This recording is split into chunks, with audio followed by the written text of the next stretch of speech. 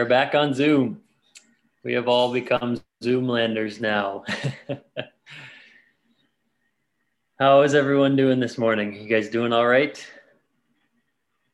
during this tumultuous season? We know that God is good, and we know that He cares deeply for us.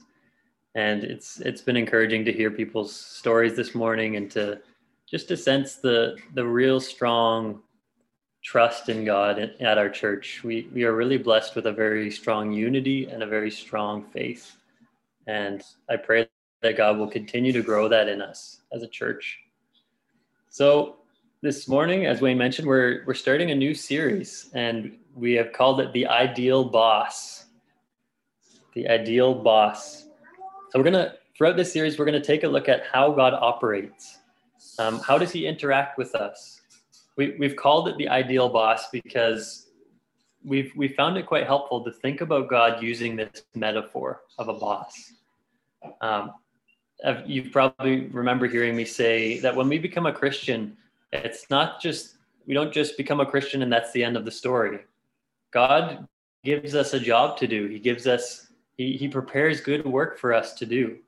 So it's kind of like when we become a Christian, we come under this new boss. So I want you to go along with this metaphor with me for a little bit, and just imagine that you started at a new job. Imagine that when you started, you didn't really know your boss very well. So maybe you looked them up online to see what are they like, what are their credentials. You could probably go on Google and find all about them. So imagine you did that and you found out, oh wow, they have a PhD, they're really qualified. They have a really impressive portfolio. You could find out a lot about them, probably from online and from asking around. But until you actually start working with them and really getting to know them, you won't know exactly how they operate. You won't know exactly what their character is like. The more you work with them, the more you'll really come to understand them, and the more you'll either come to trust them, or you'll come to distrust them. So I think in a way this is similar to our relationship with God, in that there's a lot of times as Christians that we know God's credentials, don't we? We know He's all loving, we know He's powerful, we know He's got a PhD in love, and He's all knowing, all these kind of things. But sometimes I think there's beliefs we have about Him that make us afraid to actually go into His office. There's certain beliefs we have about Him that kind of make us hesitant to go to Him and say, here's everything, Lord, I give you everything I am. What do you want? What would you have me do, Lord? I think sometimes maybe we hear from other people that God He's kind of a strict boss. He's going to be really strict with us, or maybe He's going to call us to go to another country, do something we want, or yeah, we have all these ideas that sometimes make us a little bit afraid to trust in our boss, and to trust that He actually likes us and cares about us. So in this series, we're gonna look at some of those ideas that we have about Him, and hopefully we can wipe away some of these false ideas we have about God and how He operates in our life. We want to learn how God operates so that we can live in a proper relationship with Him. If I just think God, every time I come to God, He's going to expect me to move to another country, or He's going to be really harsh with me, or I'm probably not going to want to draw close to Him. So we really want to see biblically and in through story how God operates with us. So today we're going to take a look at how our boss is capable and reliable. How God is capable and He is reliable. Have you ever worked for a boss who can really get things done? A boss that if you go to, they're just gonna, if you have a concern, you can go to them and they somehow make everything work. They get on the phone and they call people and everything just happens. I remember I had a boss like this who I knew I could bring any concern to her and she would figure it out. She was just so good at making things happen. It was really cool. And this lady actually was, I remember there were times when she would she would correct something I was doing wrong. And after our conversation was done, I would feel like she was complimenting me somehow. She was correcting me, but after our conversation was done, I was like, I feel like she just complimented me somehow, even though I know she just said I did something wrong. She was a very cool boss in that way. And I thought that was a really cool skill she had. But yeah, she would always be able to get things done. She was very capable. When we come to God in prayer, do we believe that God's like this? Do we believe that when we come to him, that he can actually get things done, that he has the power and the capability to make things happen? I want to show you today, through the scriptures and through stories, that we have a very capable boss. The God we serve is very reliable and very capable. So we're going to read Matthew 6, verse 25 to 34. Therefore, I tell you, do not worry about your life, or what you will eat or drink, or about your body, what you will wear. Is not life more than food, and the body more than clothes? Look at the birds of the air. They do not sow or reap or store away in barns, yet your heavenly Father feeds them. Are you not much more valuable than they? Can any one of you, by worrying, add a single hour to your life? And why do you worry about clothes? See how the flowers of the field grow. They do not labor or spin. Yet I tell you that not even Solomon in all his splendor was dressed like one of these. If that is how God clothes the grass of the field, which is here today and tomorrow is thrown in the fire, will he not much more clothe you, you of little faith? So do not worry, saying, what shall we eat? What shall we drink? What shall we wear? For the pagans run after these things, and your heavenly Father knows that you need them. But seek first his kingdom and his righteousness, and all these things will be given to you as well. Therefore, do not worry about tomorrow, for tomorrow will worry about itself. Each day has enough trouble of its own. Do not worry about tomorrow. I don't know about you, but these days when I look around me, I think it's quite natural to worry about tomorrow, isn't it? There's lots of things that we could worry about these days. A lot of people are asking, is my business going to survive this lockdown? Is my family going to be safe from the virus? Are my kids going to struggle with not being able to see their friends? There's so many concerns we have, so many worries that are very natural for us to have during a time like this. So when we're faced with these things in front of us, these are going to challenge us to ask the question, is God capable and reliable today? Is he capable and reliable still today? And this kind of ties into the question of, why is there so much pain and evil in the world right now? Why is there all this stuff happening around us? I think when it comes to understanding God's power and his capability, we have to figure out these questions of why is evil still happening? Why is there pain still happening? Is God still on the throne? Is he still powerful? So as I was reflecting on this, I think in the church there's been a bit of a misunderstanding on the power dynamics at work in our world.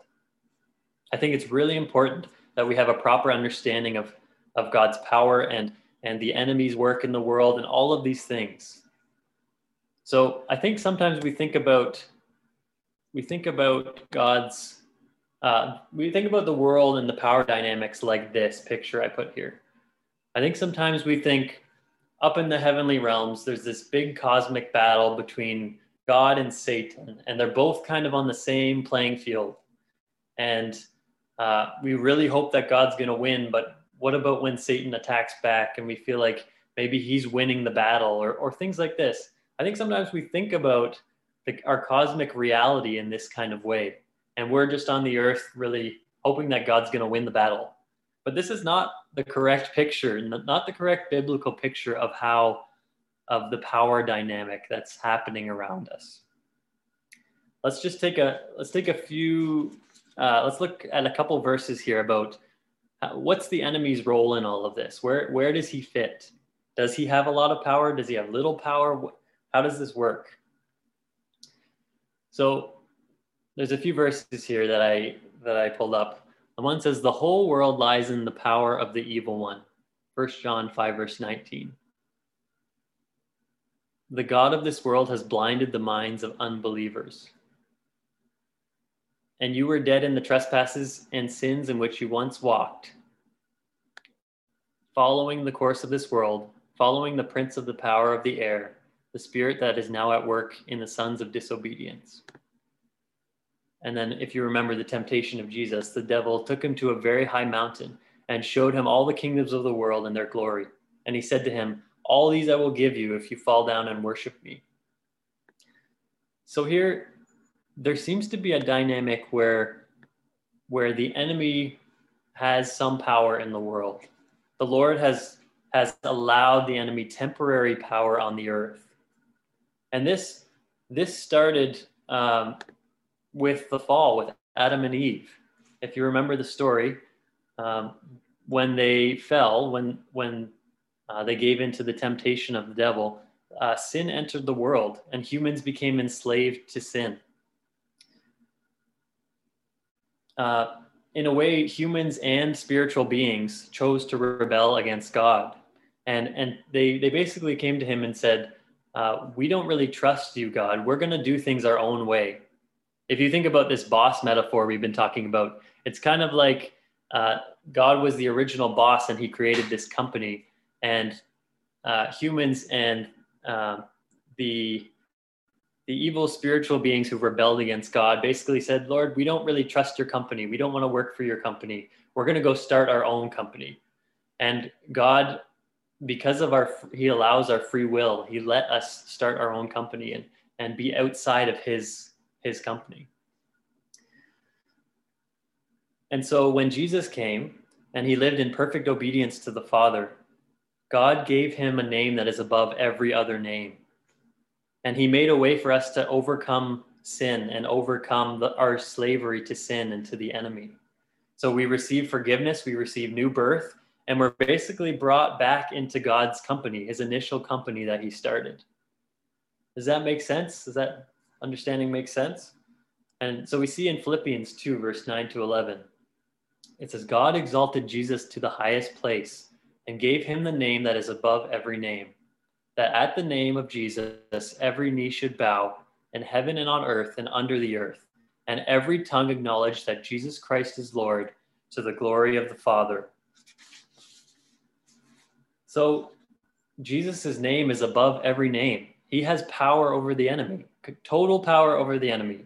And the battle has already been, not like there's this battle where the enemy might defeat God or this kind of thing. God has already won the battle. God is in control. And Jesus has been raised as one of the names above every other name. So it's kind of, the dynamic is more like this here, where the Trinity is all powerful. They are above every other name. And Satan and other spiritual beings still have power on the earth, but God is totally all powerful. He is over all. Nothing happens outside of his knowledge. And as humans, we're not just sitting here kind of hoping things will go well in the heavenly realms. We have the option to be restored to God, and that's through Jesus. So on the earth, we're still in this dynamic where the enemy has power on earth, but when we come to Jesus, we're able to commune with God, and we're able to be restored to God. I've heard some pastors use the language of, we're kind of living in an already but not yet dynamic, where we're already in the kingdom of God, but it's not yet complete. There's still sin in the world. There's still evil in the world. So eventually one day God is going to wipe out all evil. But for now, we're in this already but not yet dynamic. But all of this to say, God is in control. God is all powerful. We don't have to be afraid of the enemy. We are sons of God. We are children of God, and we come to him through Jesus. And we have no reason to fear the works of the enemy.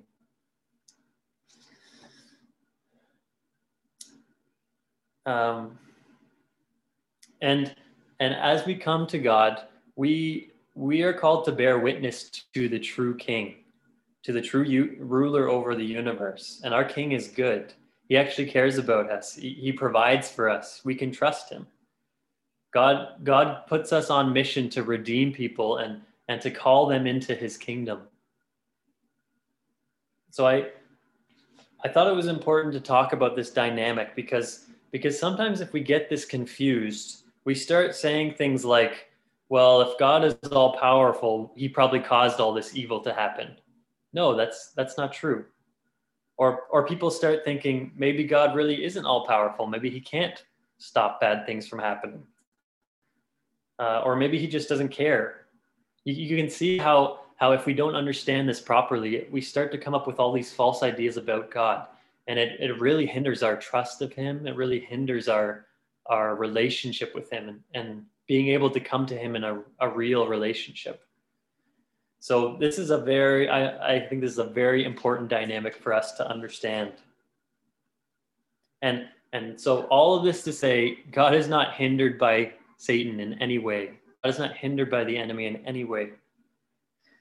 God is all powerful and he can do whatever he wants. So let's just look at some biblical examples of this. I mean, in a way, almost every Bible story points to God's power and his capability, doesn't it? If you think about pretty much any story throughout the Bible, it just shows God's power, from creation, where he created the world, to when he brought Israel out of Egypt. If you remember that story, God sent all these plagues, and when Moses was brought to the Red Sea, God parted the sea. Like, obviously God has a ton of power over creation. These are some of the highlight stories of the Bible. God rescued Daniel from the lion's den. There's this cool story in Samuel where God he sends birds to go deliver food to Elijah when there's this big drought that's happening. It's a really cool story. God says to Elijah, "Go over there. I've sent some birds to bring food to you." So these are all stories that show God's capability.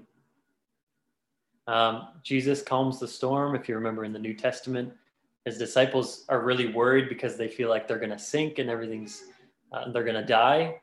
And Jesus is asleep on the boat. It's kind of a funny story. He's just sleeping there. And Jesus gets up and he rebukes the storm because he knows that God is in control. If God has called him to something, he knows God is going to make it happen because God is powerful. A little storm's not going to get in the way of God's mission. It's really not. So, and again, there's so many other biblical examples of God's power and his capability. So, I think it's really important that we ask ourselves, how should we respond to God's power and his capability? Does he ask anything of us? And as you remember back to the verse I was reading before, at the end of the verse, Jesus says, "Seek first his kingdom and his righteousness, and all these things will be given to you as well." He's talking about food and clothing and provision. And these things will be given to you as well. So I think it's really important for us to understand that God tells us to seek first his kingdom. He calls us to be a part of his kingdom, and he will provide for us.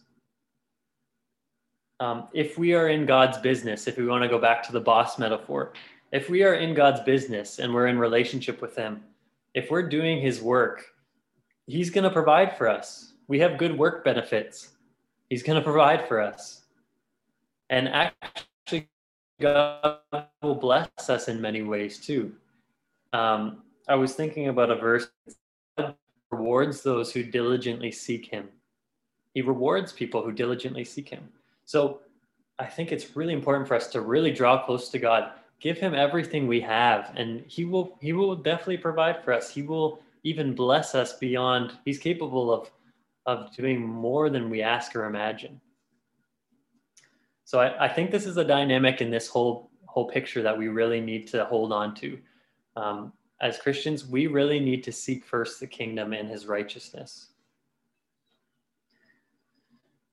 So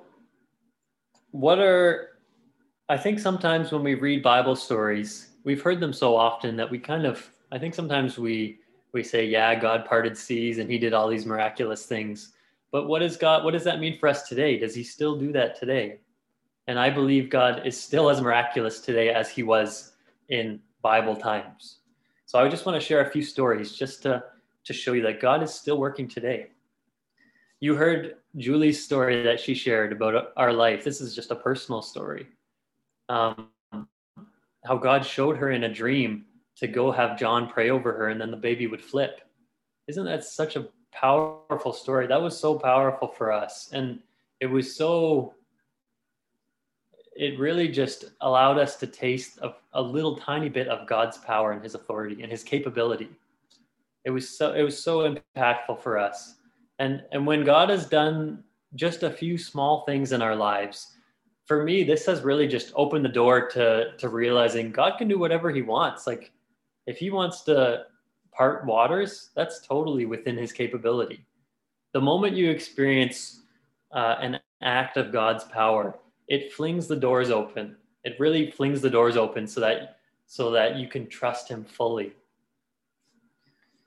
I remember another story that I was thinking back.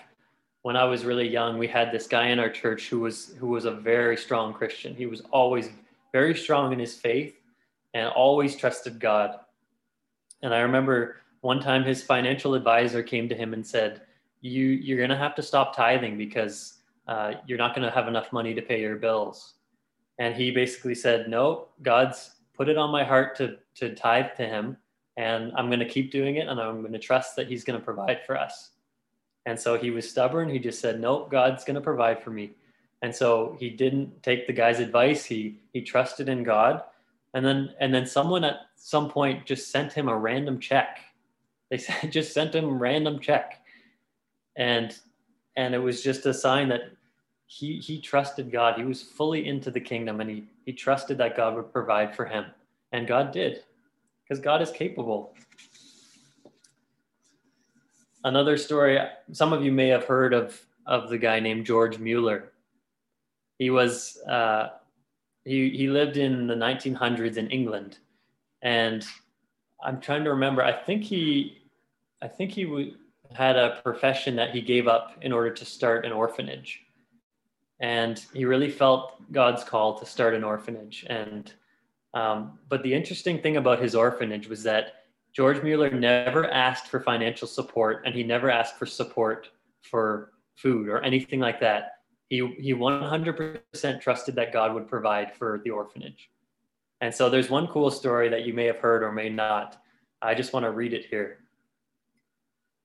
It says, the children are dressed and ready for school, the children in his orphanage, but there is no food for them to eat, the house mother of the orphanage informed George Mueller. George asked her to take the 300 children into the dining room and have them sit at the tables. He thanked God for the food, and he waited. This was at the point where she said there was no food. So he said, bring the kids into the dining room and have them sit. And he thanked God for the food that God was going to provide. Within minutes, a baker knocked at the door. Mr. Mueller, he said, last night I couldn't sleep. Somehow I knew that you would need bread this morning. So I got up and baked 3 batches for you. I will bring it in. Soon there was another knock at the door. It was the milkman. His cart had broken down in front of the orphanage. The milk would spoil by the time the wheel was fixed. So he asked George if he could use some free milk. George smiled as the milkman brought in 10 large cans of milk. It was just enough for the 300 thirsty children. This is a true story of something that happened in the 1900s. And George Mueller is a very interesting person because a lot of his stories are like this, and he's journaled them all down. He 100% trusted that God was going to provide for these kids because that's in God's nature. God cares for for his children. He cares for those in need. So George had such a strong faith and such a strong trust that God was going to make it happen. Even the morning of, he comes into the building and there's no food. He didn't stress out and say, oh, what are we going to do? He just prayed and said, thank you, Lord, for this food that you're going to give to us. Isn't that such a strong trust in the love of the Father? I remember I was reading a quote from George Mueller, actually, and I thought it was very powerful. He said, there was a day when I died. I utterly died to George Mueller, died to his opinions, his preferences, his tastes, and his will, died to the world and its approval or censor, died to the approval or blame, even of my brethren and friends. And since then, I have studied only to show myself approved unto God. Isn't that such a powerful testimony of someone who is seeking first the kingdom? This is really what it means to seek first the kingdom. He died to his preferences. He died to the approval of the world. And all he wanted to do was to study himself and show himself approved unto God. I just thought that was so powerful and something that God, I think, invites us into today.